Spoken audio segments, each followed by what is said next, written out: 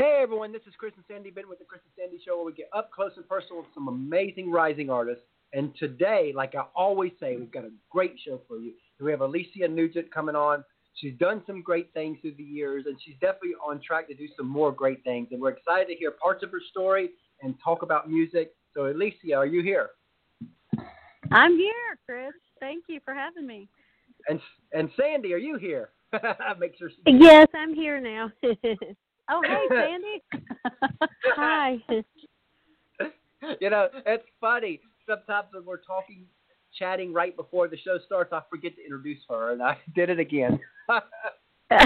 I know. I was thinking, well, I'm glad Sandy joined us. I thought we were doing this with both of you guys. But yes, nice to meet you. Yes. Yeah, I wait till last minute to get the 17-month-old settled, and she's settled for her nap now. So. Oh, that's sweet. So, I like to start the same like I do on every show, especially right now in the time we're in, with the big elephant in the room. How are you handling COVID and getting through it? Actually, I mean, it hasn't changed that much for me because, you know, I was waiting for this record to come out, you know, before getting some bookings, you know, and trying to book a tour and all that kind of stuff. So I'm working a day job, you know, and I wasn't to that point yet of being a full-time musician. And so it just really hasn't changed that much for me. I'm still working and, you know, obviously I'm hoping that 2021 gets better so that we can get some bookings to promote this, you know, this new music that I have. But for me, I mean, yeah, we were hunkered down for a little while. I guess the first 2 months probably. Plus I've been taking care of my mom for the last year, up until April. She had been living with me and getting her back and forth to the hospital and recoveries from surgeries and all this kind of stuff, you know. So we were hunkered down, I guess, the first couple of months. But, you know, as of right now, I'm just working. Yeah. You know, we definitely know what you're coming from. You know, while we're trying to build this show, you know, we do delivery services in the evenings, and we do. So we still do all that. That nothing's changed a whole lot. In fact, with our show, the biggest change is we've done more. We've been more busy because, you know, when all this happened, our goal was 80 to 100 interviews the first year of our show. And then all of a sudden COVID happened, and we're like, you know, this is our time to shine. If there's ever a moment for a radio host to build our career, this is the year. Yeah. If you're doing interview type stuff. So we're like, you know what? Let's just go all in and just do everything we can. And because of that, you're our 189th interview. Wow, 189th? Yeah, because January 3rd. That's cool. And the funny thing is, the first month we only did like 8, and second month we did maybe 15. So we've really y'all have been busy. The first couple months. Yeah. Yeah. Wow. Well, and you're, you know, not only is it a good time for you guys, you know, but you're doing the artist favors as well, you know, because we need as much content out there as possible right now, you know, to you know, to feel like we have some type of presence, you know, in the music world. So yeah, you're doing all of us a favor as well. Oh, it's definitely our pleasure. We love doing this, and it's been so awesome. We do. So yeah. Before we really dig deep, I always like to start light. So what are some hobbies you like to do outside of music? Well, I love to fish. I just don't get the time to do it very much. Fishing, coming from the state of Louisiana, you know, I grew up fishing with my family and stuff, and that's just been probably one of my favorite pastimes my whole life, you know, in the summers, just to be able to go fishing, and it's just so relaxing, you know. But I also enjoy hiking, just being out in nature. I'm an outdoors person, you know, so I just love to be outside. And I actually like to paint furniture. Oh, wow. Kind of refurbish, you know, some furniture. I don't really have the place to do it right now. So, you know, back at my house in Louisiana, I had a workshop, you know, where I could buy these old pieces of furniture and put them in my workshop, you know, and of course by the end of the day when I'd come out of there, I've got dust and paint and everything else all in my hair, you know. And that's my style. You know, but I love doing that kind of stuff, too. Yeah, I love that. Yeah. What would you say is something quirky about you? Well, my daughter would say probably that I have the loudest laugh. Like when you go to the movie theater, of course we haven't been able to go to the movie theater in a while, you know. But she warns my friends or people that, you know, maybe going to the movie theater with me for the first time. She's like, I'm just here to tell you, Mom laughs. She laughs louder than anybody else in the whole theater. So, if you get embarrassed by that easily, you know, you might not want to go to the movie theater with my mom.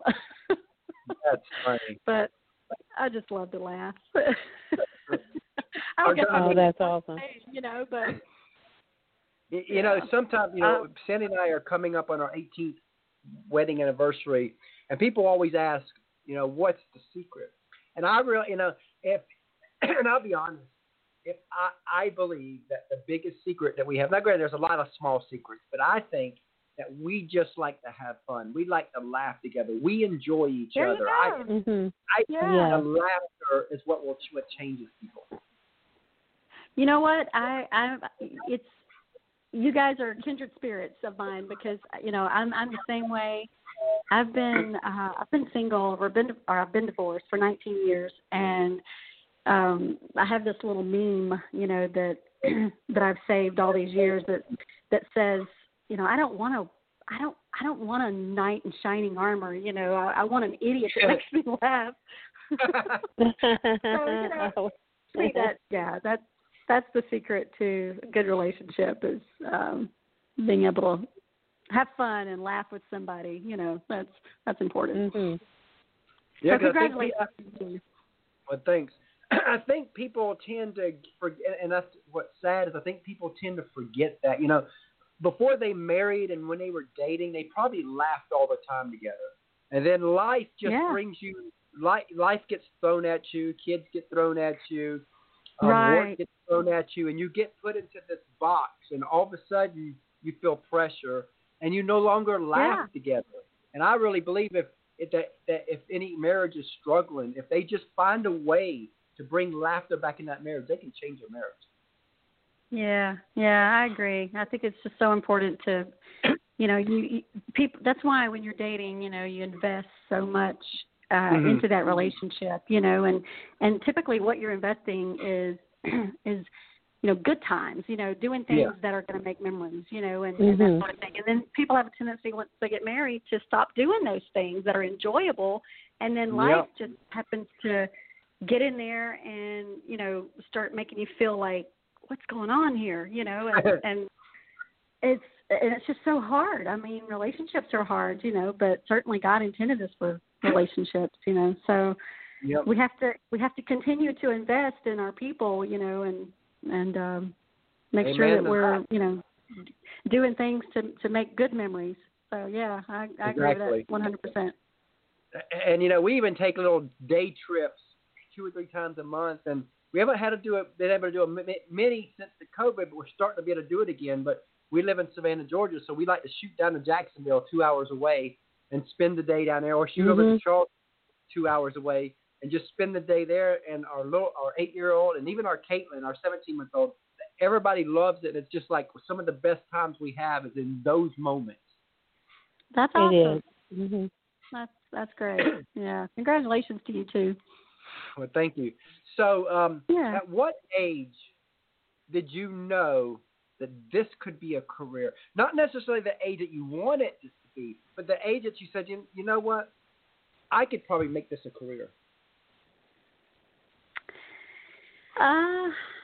Probably, I'd have to say probably, even though like at 8 years old, I was that little girl that was begging my dad to buy me a banjo. I was also glued to which didn't happen, by the way, but I was also glued to the TV. Anytime the award shows, country music award shows were on, I was right there in front of the TV, like, my eyes just glued, and I just wanted that at a young age. I wanted it. But then I guess probably the age of 15, 16, when my dad asked me to be the lead singer of his band, his bluegrass band, and I went from being a guest, that my dad would just call up to sing a song, in the middle of their show. I went from being a guest to now you've got responsibility, and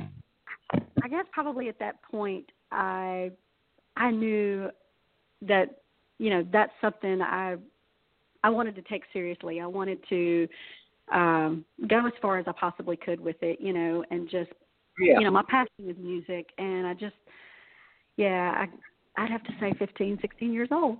Oh, wow. I love that, because I always like to ask the question, when did you know? Because of course, everybody wanted to be that artist at 5, 7, 8.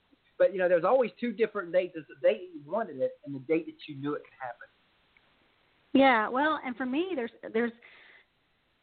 I let, like, life started happening, because I remember, like, putting in my senior wish book, when I was a senior in high school, that that's what I wanted to do. I wanted to move to Nashville. I wanted to pursue a career in music. I had all these dreams, aspirations, and then I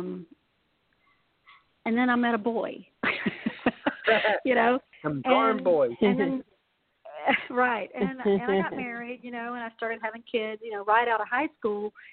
And I guess I kind of put all that on the back burner, thinking, well, now I'm married and now I'm having kids, and that's not exactly the lifestyle, for a young mother. So I guess I had kind of forgot about it, but just put it on the back burner and thinking, wow, that is there any way that's ever going to happen? Maybe down the road, and then of course, and then I was still singing with my dad, even though I was a young wife and mom, still singing with my dad's band. And then I guess when Johnny Stringer from Columbia, Mississippi approached me around the age of 23 probably, he came to me and said, look, Alecia, I believe in you. I think you've got a great shot at, having a good music career if you decided you wanted to go solo. I'm not trying to pull you away from your dad's band, but, if this is something you want, I want to help. And he wanted to send me to Nashville.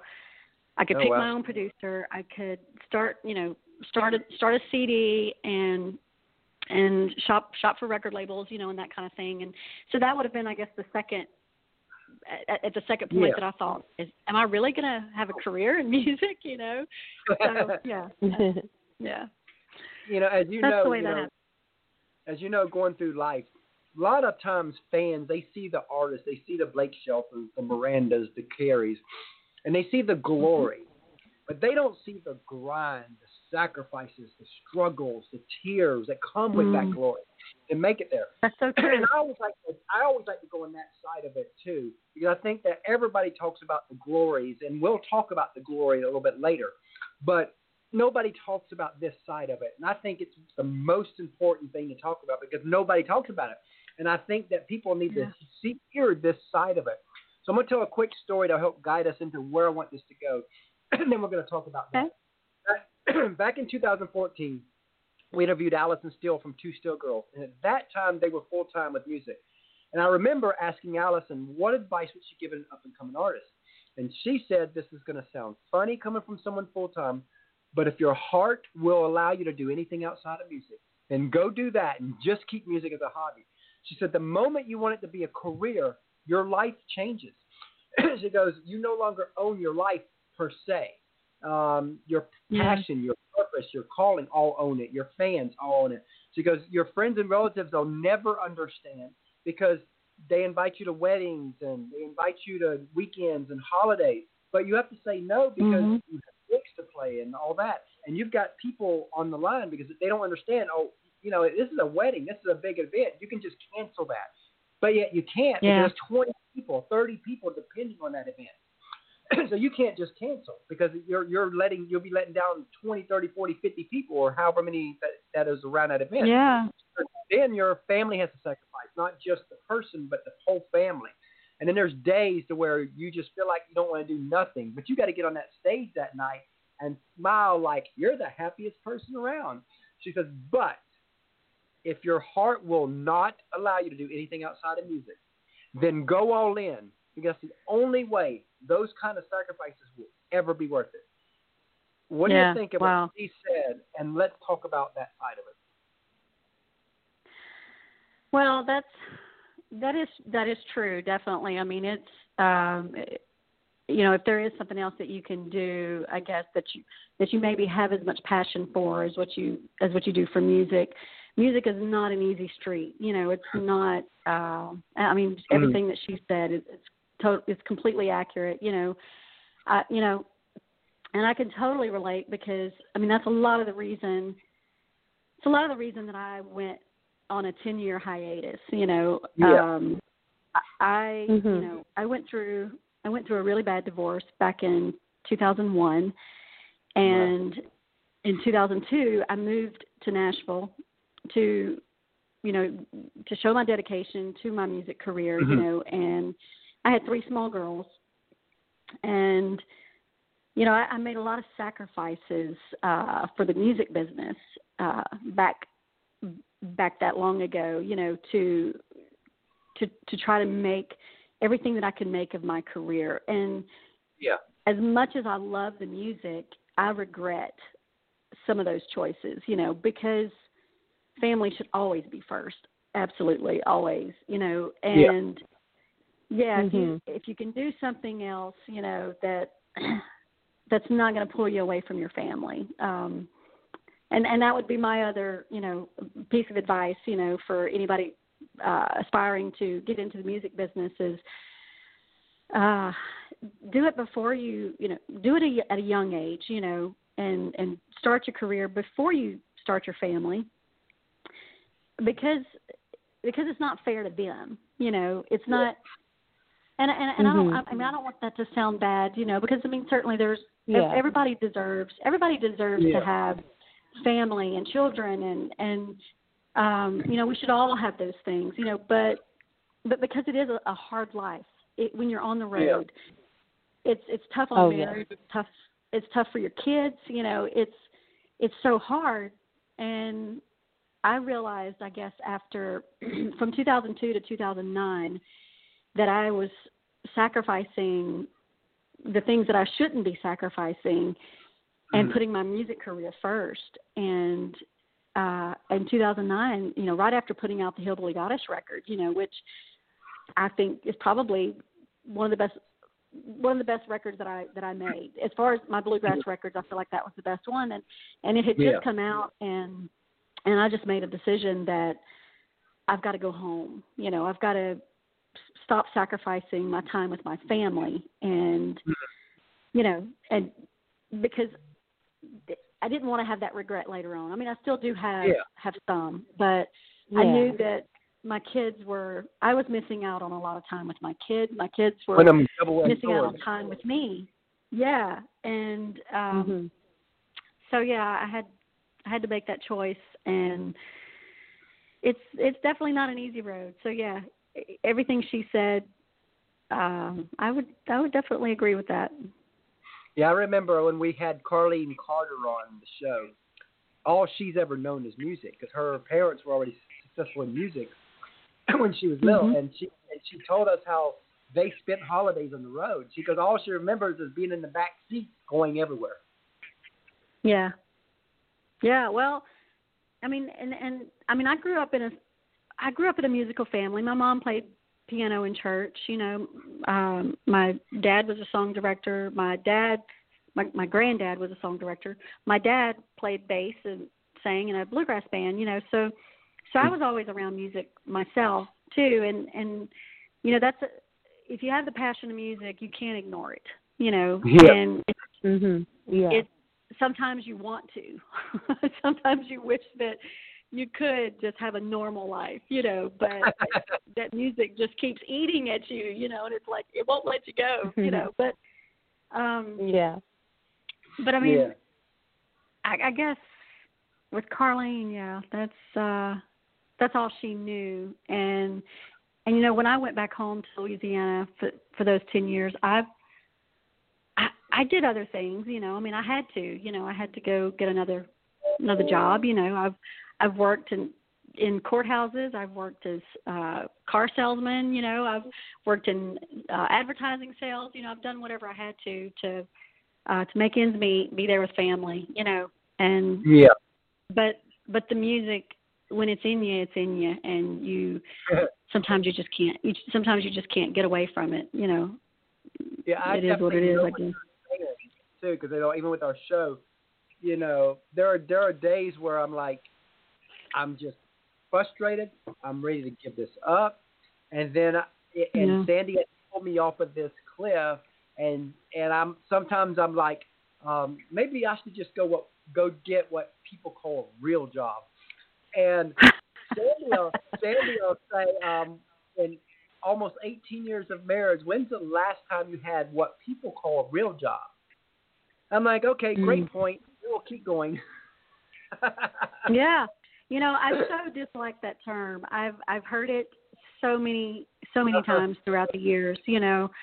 And, you know, well, if you just get a real job, you know, and I'm like, you know, you have no idea how hard my job is. You know, it would be nice. I've had both, you know. The music career, and then I've had those 40-hour-a-week jobs. I've even had a 70-hour-a-week job where, you know, it's at least those kind of jobs you can typically disconnect. You know, at the end of the day, you can disconnect, and it's time to go home, and it's not something that you think about until you go back into the office the next day. You know, and then you typically have your Saturdays, Sundays off. You know, and can do other things. You know, but you music is tough. I mean, it's even being a host is tough. Anything in there is no is way tough. of disconnecting. What's that? No matter, and people don't get it too. It doesn't matter which part of music, whether you're an artist, a producer, a songwriter, a host. It doesn't matter. Mm-hmm. Every area of music, I believe, is the toughest industry out there. It's true. Yeah, I agree with that. So now that we talked about, we still love it. and we're about to go. We're about to talk about why we love it. You know, let's go there a little bit. You know what the sacrifice leads to.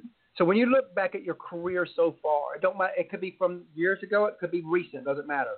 But when you look back, what are some moments where you're like, wow, I got to do that? Oh, there's a couple. Well, I mean, there's more than a couple. I mean, there's so many, but definitely one of the biggest highlights was, you know, being asked to be a guest on the stage of the Grand Ole Opry. My first time was in April of 2004, and I got to share that moment with my dad, and which, of course, you know, is in the song. They don't make them like my dad anymore. I'm assuming you guys have heard the new single, and we'll be playing it. Oh, great, good. But that moment in time, you know, where I could, not only was I getting to live my dream at that point, to be able to walk out and be in that circle, but I was able to share that with my dad. And my dad's passion for music was just as big as mine, if not bigger. I mean, he loved it. He's the reason that I loved it, you know. And that was one of those moments you never forget, you know. That was big. That was huge for me. And then you have other moments like, actually, after I had gone back home, moved back home to Louisiana, but I was still playing a few shows here and there. And I was actually playing at my family's festival, which is in the backyard of where I grew up. I'm on stage, and I come off stage, and this young gentleman comes up to me at the merch table, and he hands me this it was obvious that he was military, and he hands me this mission badge, and his mission badge was from his 18 months deployment over in Afghanistan.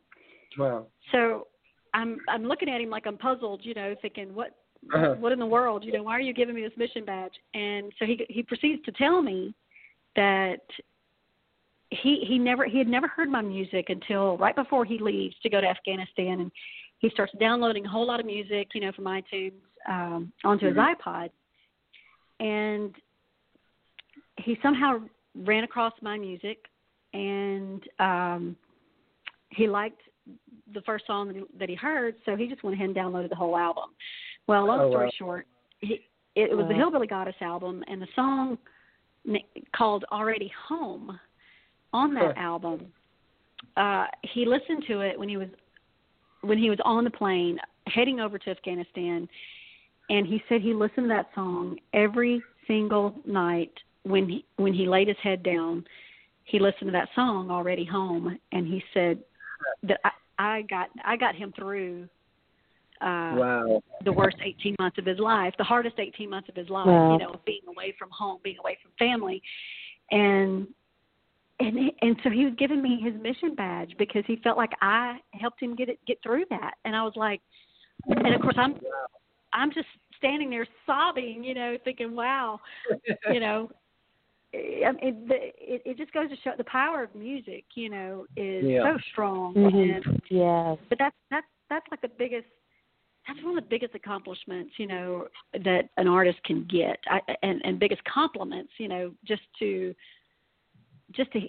hear something like that from someone, to know that you made a difference somehow. Oh, most definitely. So that's a couple of highlights for you. I mean, there's so many more.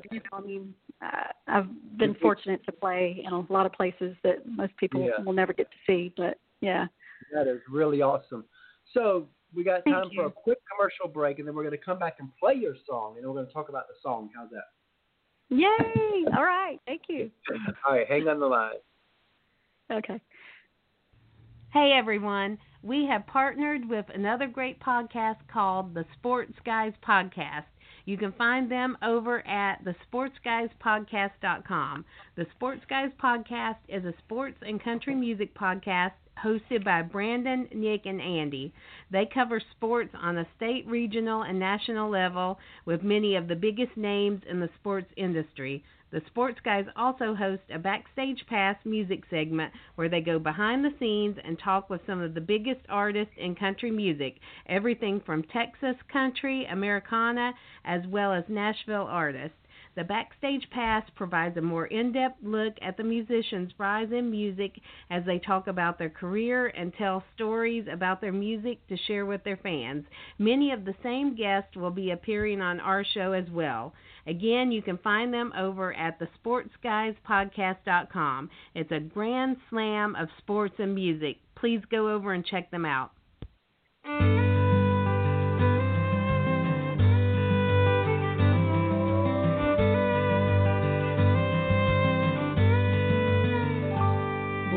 Pollock, Louisiana, in 1945. He was just a teenage schoolboy when his papa up and died. So at 18 joined the army, served America with pride.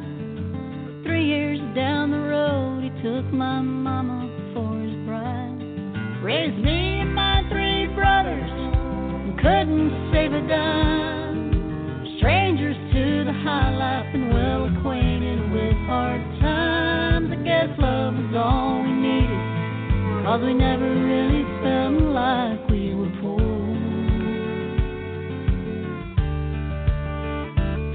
And I ain't afraid to say it, they don't make 'em like my daddy anymore.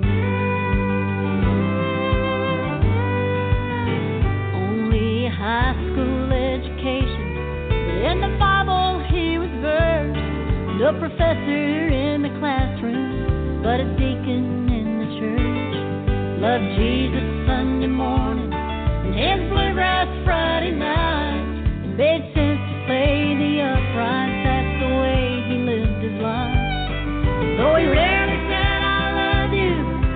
feel it loud and clear. Every time he hugged me tightly, his eyes would fill with tears. Even after heels and makeup, he only saw the little girl that he adored.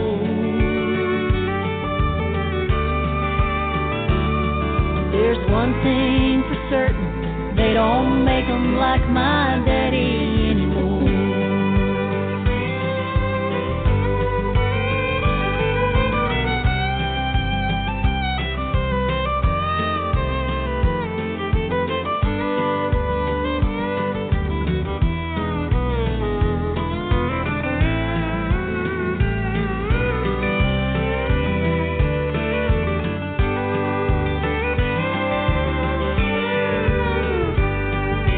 Filled my heart with music. He's the reason that I sing. From the time that I was 4 years old, the reason that I dreamed of playing on the Opry, him standing by my side. Thank God it really happened a few years before he died. Sure, when he crossed over Jordan, stood at the pearly gate, the only time he'd been more nervous on that grand old stage. Like I said, this feels familiar. I played the Opry with my baby girl before. St. Peter probably chuckled, we don't make 'em like her daddy anymore. Well, there ain't no doubt about it, they don't make 'em like my daddy anymore. I love you, Daddy.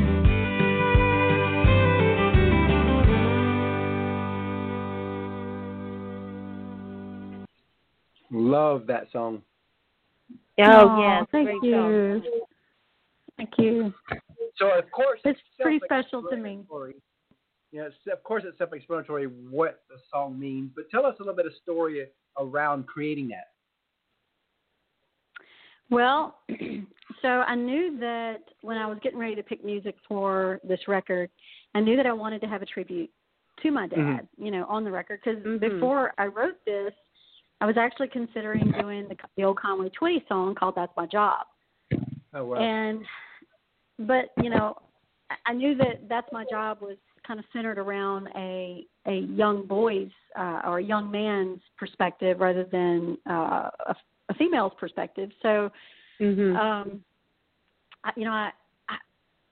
started talking to a few friends, you know, about, you know, possibly writing something. You know, everybody kept encouraging me to just write something about my dad. And I called my good buddy Carl Jackson, you know, who produced my first 3 records on Rounder, and I asked him, you know, if he would help me to co-write this record or to co-write this song about my dad. And so we started talking over the phone about, you know, Carl was like, okay, well, you know, are you wanting to tell stories, like give highlights of your dad's life, you know, or do you want it to be kind of one of those songs that every daughter can relate to, you know, like no specifics, you know, but yet just talk about how great your dad is, you know.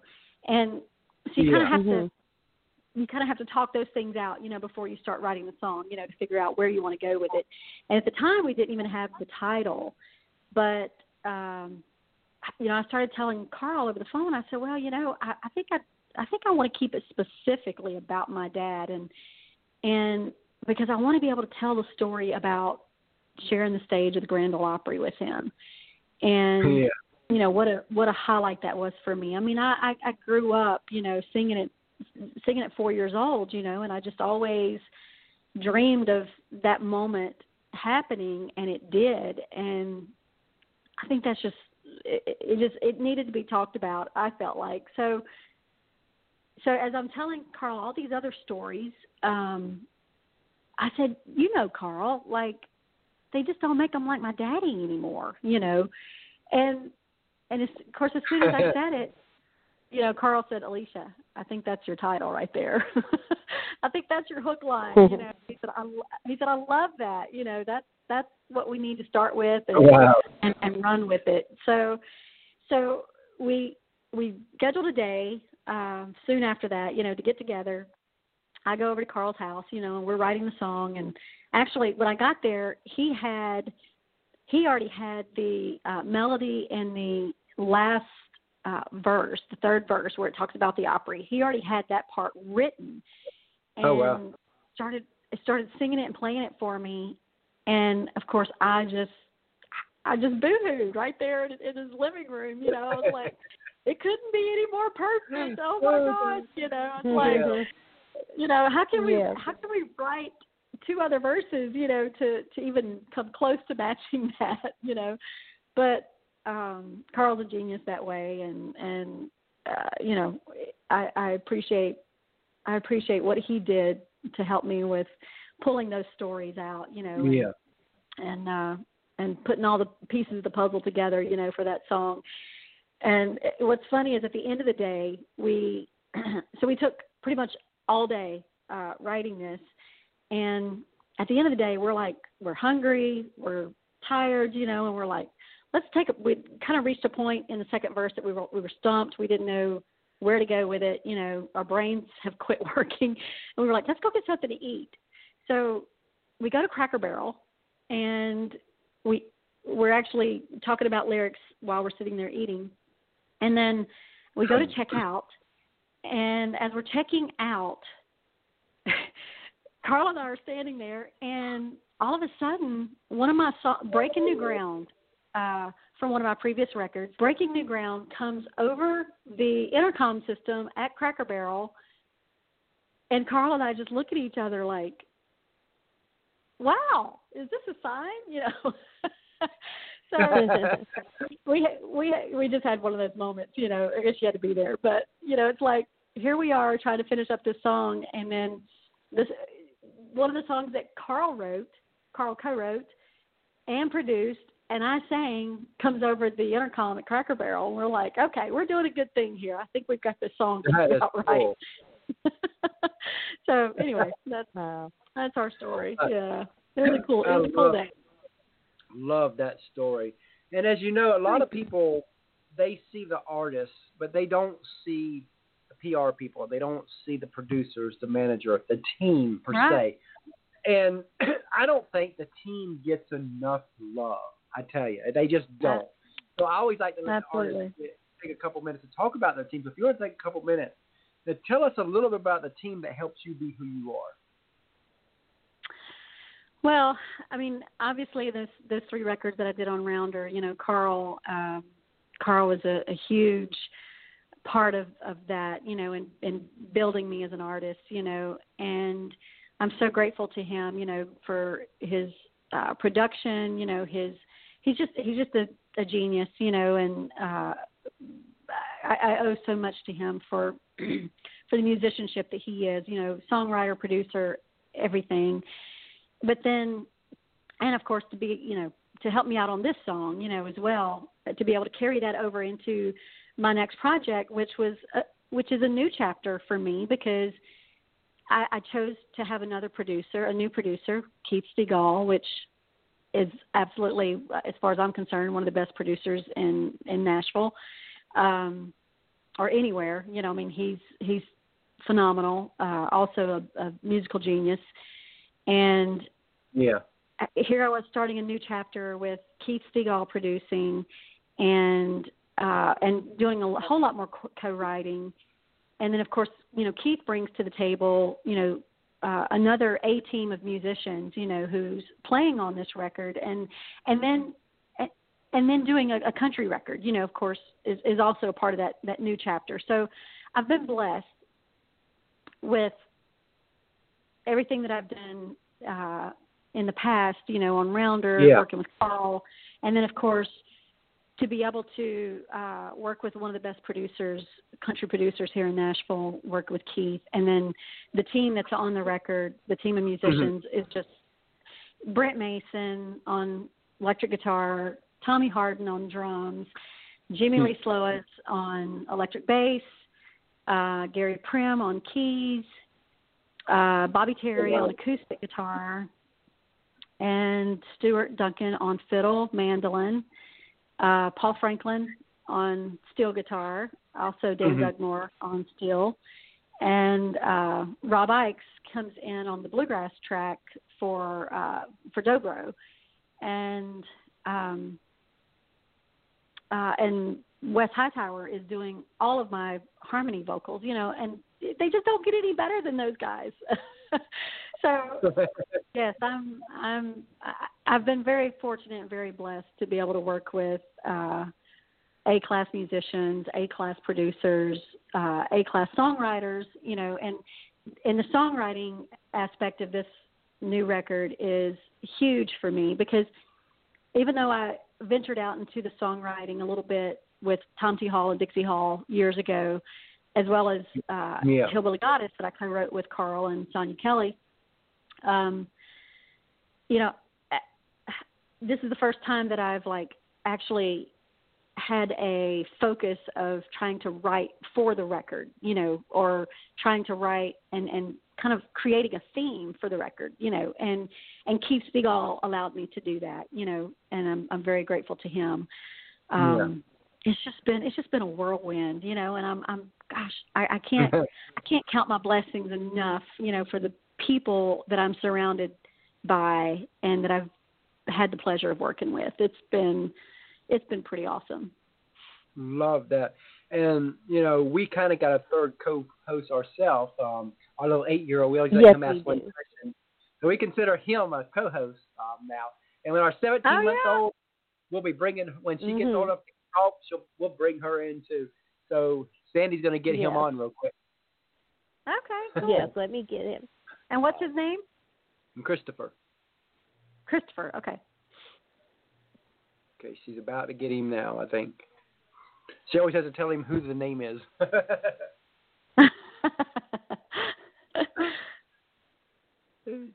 All right, here's Christopher with his question. Okay, hi, Christopher. Hi, Mika. What's your favorite food? My favorite food is chicken cutlets and tortellini. So basically Italian food with a homemade red sauce. Yes, that's my favorite. What is your favorite food, Christopher? Sounds good. So my favorite food is pizza. Pizza. Yeah, like most 8-year-olds, I can imagine. I like pizza too. That's awesome. Yeah, he could eat it. Bye, thanks. Bye, Christopher. Thank you. If we fed it to him all day long, he would eat it. Well, if he likes pizza, he would probably like the chicken cutlets and tortellini that I make at home. That's my kids. That's their favorite. My grandkids, they love it. And it's like it's a treat. Whenever they see me come home with a tortellini, and they're like, "Really?" Yes, he would love that. Yeah. Anything with sauce or anything Italian, he likes. He loves pasta too. Yeah. Good. So, that's fun stuff. If you could co-write with anyone, dead or alive, who would it be, and what would you want to write about? Oh, wow. That's a tough one. I mean, there's so many. I would have to say Merle Haggard. Either Merle Haggard or Whitley. That would be a yeah, I mean, I just think that, Haggard, he's just one of my favorites of all time. Vocally, songwriting ability, musically. He's a singer. Like, some people don't understand. If it's a phrasing thing. And nobody phrased the way Haggard did, and just his writing. It's the best. I wish I could. Yeah, if I could go back and write with anybody, it would be with Haggard. That would be awesome. So staying on the songwriting, this is probably 1,000 answers, but just think of the answer that comes to you quick. What's a song that you've heard out there where you thought, I wish I wrote that? You know, as a Christian, I have to say, Amazing Grace. You know, I mean, it's just one of my favorite songs of all time. I mean, yeah, it just to talk about grace, you know, that's my favorite. But I mean, there's so many others out there. You know, Harley Allen was. I mean, he'd be one of the next ones that I wish I could go back and write with. You know, because he was he's just a musical genius. You know, and his ability to put pen to paper was amazing. And he wrote so many songs that, like The Little Girl. You know, I wish I had written that song. You know, it's just so. It's so good. It's so good. Yeah. And usually the songs that are so good are the simple ones. What's that? And usually the songs that are the best are some of the most simple songs. It's true, yeah. But you know, I think everybody would agree on this. You know, that the best songs out there are the songs that touch us. You know. Emotional. The songs that are easily. The songs that are easily relatable, you know, and just something that touches everybody, whether you've gone through that kind of incident or not, you know. I mean, obviously, you know, the little girl story, you know, that's not something that everybody goes through, you know, but it still touches us. It touches everybody, you know, and that's absolutely that's powerful, you know, when a song can do that to people who can't even relate, you know, but it's a power that I would love to be able to caption, and I feel like, you know, they don't make them like my daddy anymore, because I've already heard from, even though it's so specific about my dad, I've already heard from so many fans, you know, who reach out to me through my website or something, you know, saying, you know, I had one of those dads, you know, you know, there's a line in your song that fits my dad to a T, you know, and you're right. They just don't make them like our daddies anymore, you know. So it's still, you know, it's still powerful that way too, and that's a big accomplishment. Yeah. Love that. So this past February made the 5-year anniversary that I asked Kelsey Ballerini where she wanted to be in 5 years, and the answer she gave us 5 years ago is pretty much how she's living now. And I always like to tell that quick, small story before I ask that same question to the artists we have on, because I want them to think a lot can happen in 5 years, because a lot happened for her, a lot can happen. So where do you want to be in 5 years? Well, still 6 feet above the ground, for sure. But, you know, I guess, you know, if we're going to be honest here, you know, then we all just want to be able to I want to be able to make a living playing music, you know, because I still have to work a day job, and you know, I want to win a Grammy. You know, that's probably my next big goal. I want to win a Grammy, and I want to be able to afford to just write and put out music and know that people out there relate to it and love it and respond to it, and be able to make a living at doing that. You know, that's where I want to be. That's where I want to be. Now let's say that you become successful, and let's say you're looking 5 years down the road, 10 years down the road, whatever that looks like. If you could meet your future self, what would you tell her? If I could give my future self advice? Yeah. That would be... You know, because everybody asks it the other way. What would you give your 18-year-old self? You know, I like to go the other way. What would you tell your future self? I would say don't get above your raisin, and don't get too big for your britches, as my mama would say. I mean, because you know, success has a tendency to, you know, to do things to people sometimes, you know, where you can kind of get away from yourself, you know, get away from the lifestyle, you know, and you always want to remember the people who got you there, certainly. Yeah. And that's something I try really hard to make sure that I thank everybody along the way, And I'm going to tell you a little story as to why I feel so strongly about that is because my very first IBMA in Louisville, Kentucky was the year 2000, 20 years ago. And I went there because Johnny Stringer, the guy who was paying for my record, my first record that Rounder picked up, he called me and said, look, I've called a few people, that are going to be at IBMA. They're going to be on that main stage. And these are people that I had sung with before, like getting up and doing guest appearances, just to sing a song with them. And he says, go to Louisville, and I've got somebody who's going to get you up on stage with them to sing a song. And I was so excited. I mean, because my IBMA stage, that's a big deal, for an artist who is just about to put out their first record. At that time, I wasn't signed with Rounder yet, and anyway, it was huge, so not to mention to get to sing with that artist, again. And I show up in Louisville, I look that person up, and I go over actually to that person's merch table, and I'm so excited because I've already been told that I'm going to that I'm being given the opportunity to get on stage with them.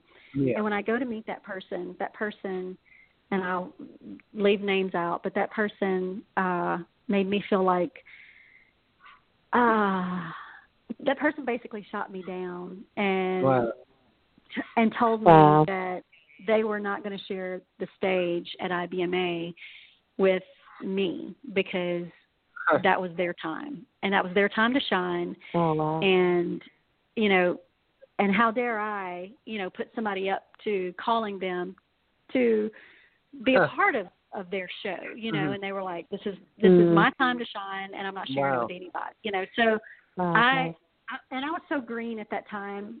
I walked away, and I went back to my hotel room, and I remember calling my mom and dad, and I cried, and I was brokenhearted, and I just felt like, and this person was like an idol of mine, and and I remember thinking, how could they do that, or,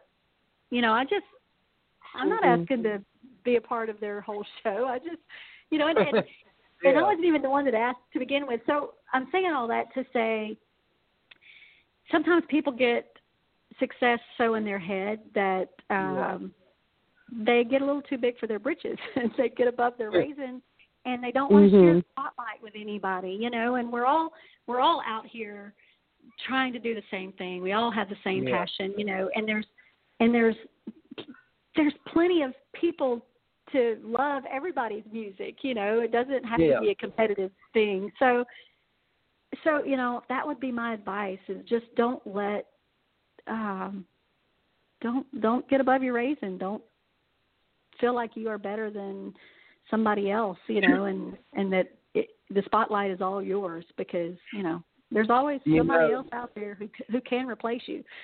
Your story made me think of something. Yes. Your story made me think of something. Early on in our show, probably the first 2.5 months, we were first couple months. in the middle of an interview. And I'm not going to say who, because most people would know who this person is. But it was someone that Nancy kind of looked up, and she was really excited that we got this person on the phone on the show. And we're in the middle now. Get it? We're in the middle of the interview, and the person just leaves. And I thought, well, maybe technical difficulty and all that. Right. So I email, I text, nothing. To this day, we still have not heard. And apparently, this person decided they're going to ghost us in the middle of the interview. Yes. Oh, that's terrible. Oh, I'm so sorry that happened. We've ever had that. It's the only time we've ever had it happen, but we well, were and that's surprised. and that's where you come in and you just start hee-haw. And you say, where is despair and agony on me? And you just have to make your own show. Yeah. Forget them. You know, it's their loss. Right.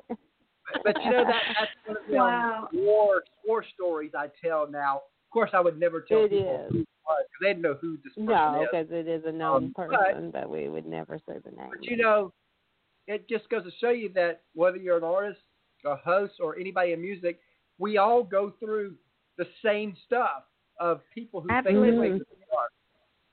Yeah. You know, everybody has to start somewhere. Everybody has to start somewhere, and I just, you know, I just don't understand, you know, how some people can make you feel like, it can just belittle you, you know, and make you feel like you're not worthy of the same success that they've had. You know, I mean, it just, there's plenty of love to go around. You know, if everybody just be kind and love everybody, it'd be a better place. Oh, that's so true. Yep. Yes. Now, sticking to advice a little bit, let's say you had a friend of yours and you heard him or her sing, and let's say there's something special about them. And let's say they've played 40, 50 shows, so they're still getting their feet wet, but they've gotten on stage, and they got what every artist says, that stage bug, and they just know they're in the right place. And they come to you and they say, I know I'm supposed to do this with the rest of my life. What advice would you give that specific person to help guide them the next 2, 3, 4 years?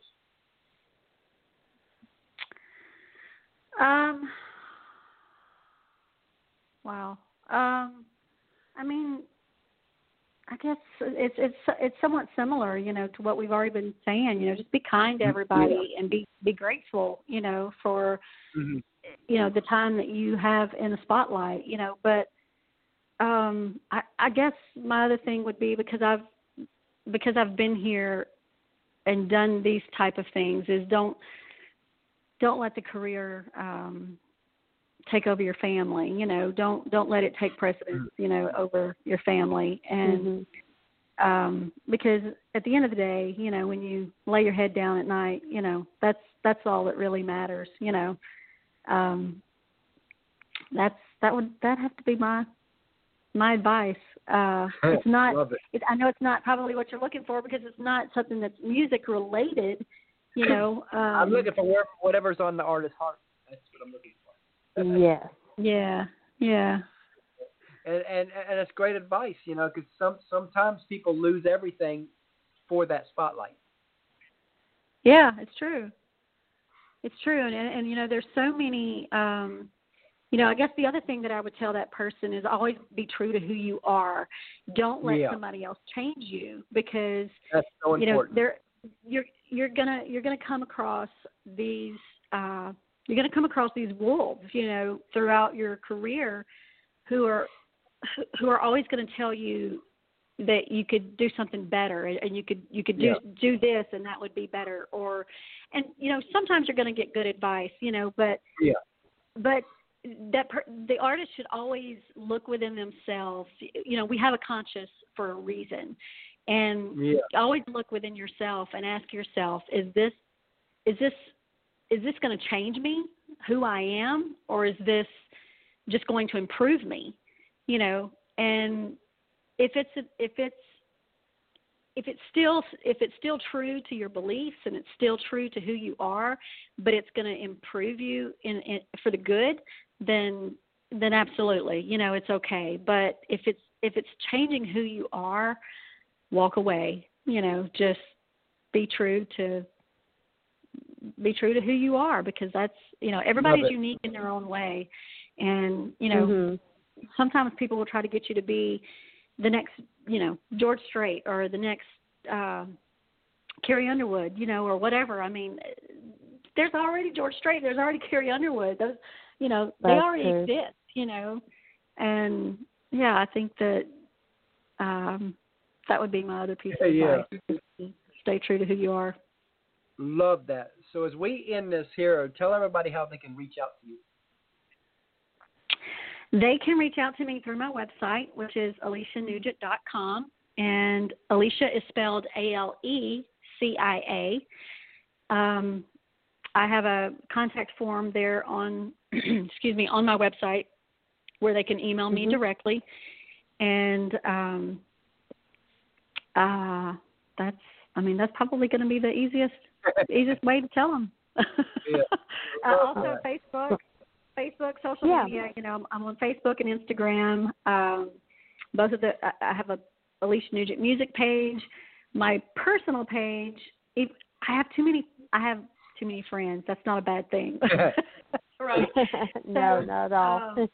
So it's hard for me to keep adding people, Yeah. So, I've asked everybody to follow my music page, because there's no limit there, and I try to keep everybody up to date, there as well. So certainly they can message me through Facebook or through Instagram, or they can go to my website and contact me through email.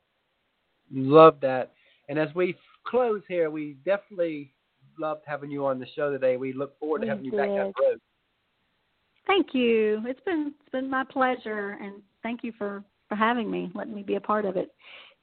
Oh, thank you. I think it's a great thing you guys are doing, because we don't typically get to go so in depth, with these interviews, but it's nice. Yeah. That was we appreciate that. When we first launched, it was like, how can we be different? And I looked at other shows, and usually they get 20 minutes. Well, you can't do nothing in 20 minutes except talk music. I was like, you know what? That's how we're going to be different. We're going to get up close and personal, and that's where our tagline came from, up close and personal with artists, and we're going to give them 60 minutes so that we can actually dig deep. Yeah, that's cool. I like it. It allows the fans out there to kind of get a personal feel of who we are, rather than just talking business. Yeah, yep, exactly. Well, we loved having you on, and we definitely look forward to having you back down the road. I would love that. Thank you so much for asking, and yes, please reach out to me anytime. Would love to be a part of it once again. All right. Oh, we'll talk to you soon. Thank you for supporting my song. I really appreciate that, and this new record. Oh, absolutely. Thanks. Bye. Thank you. Bye-bye.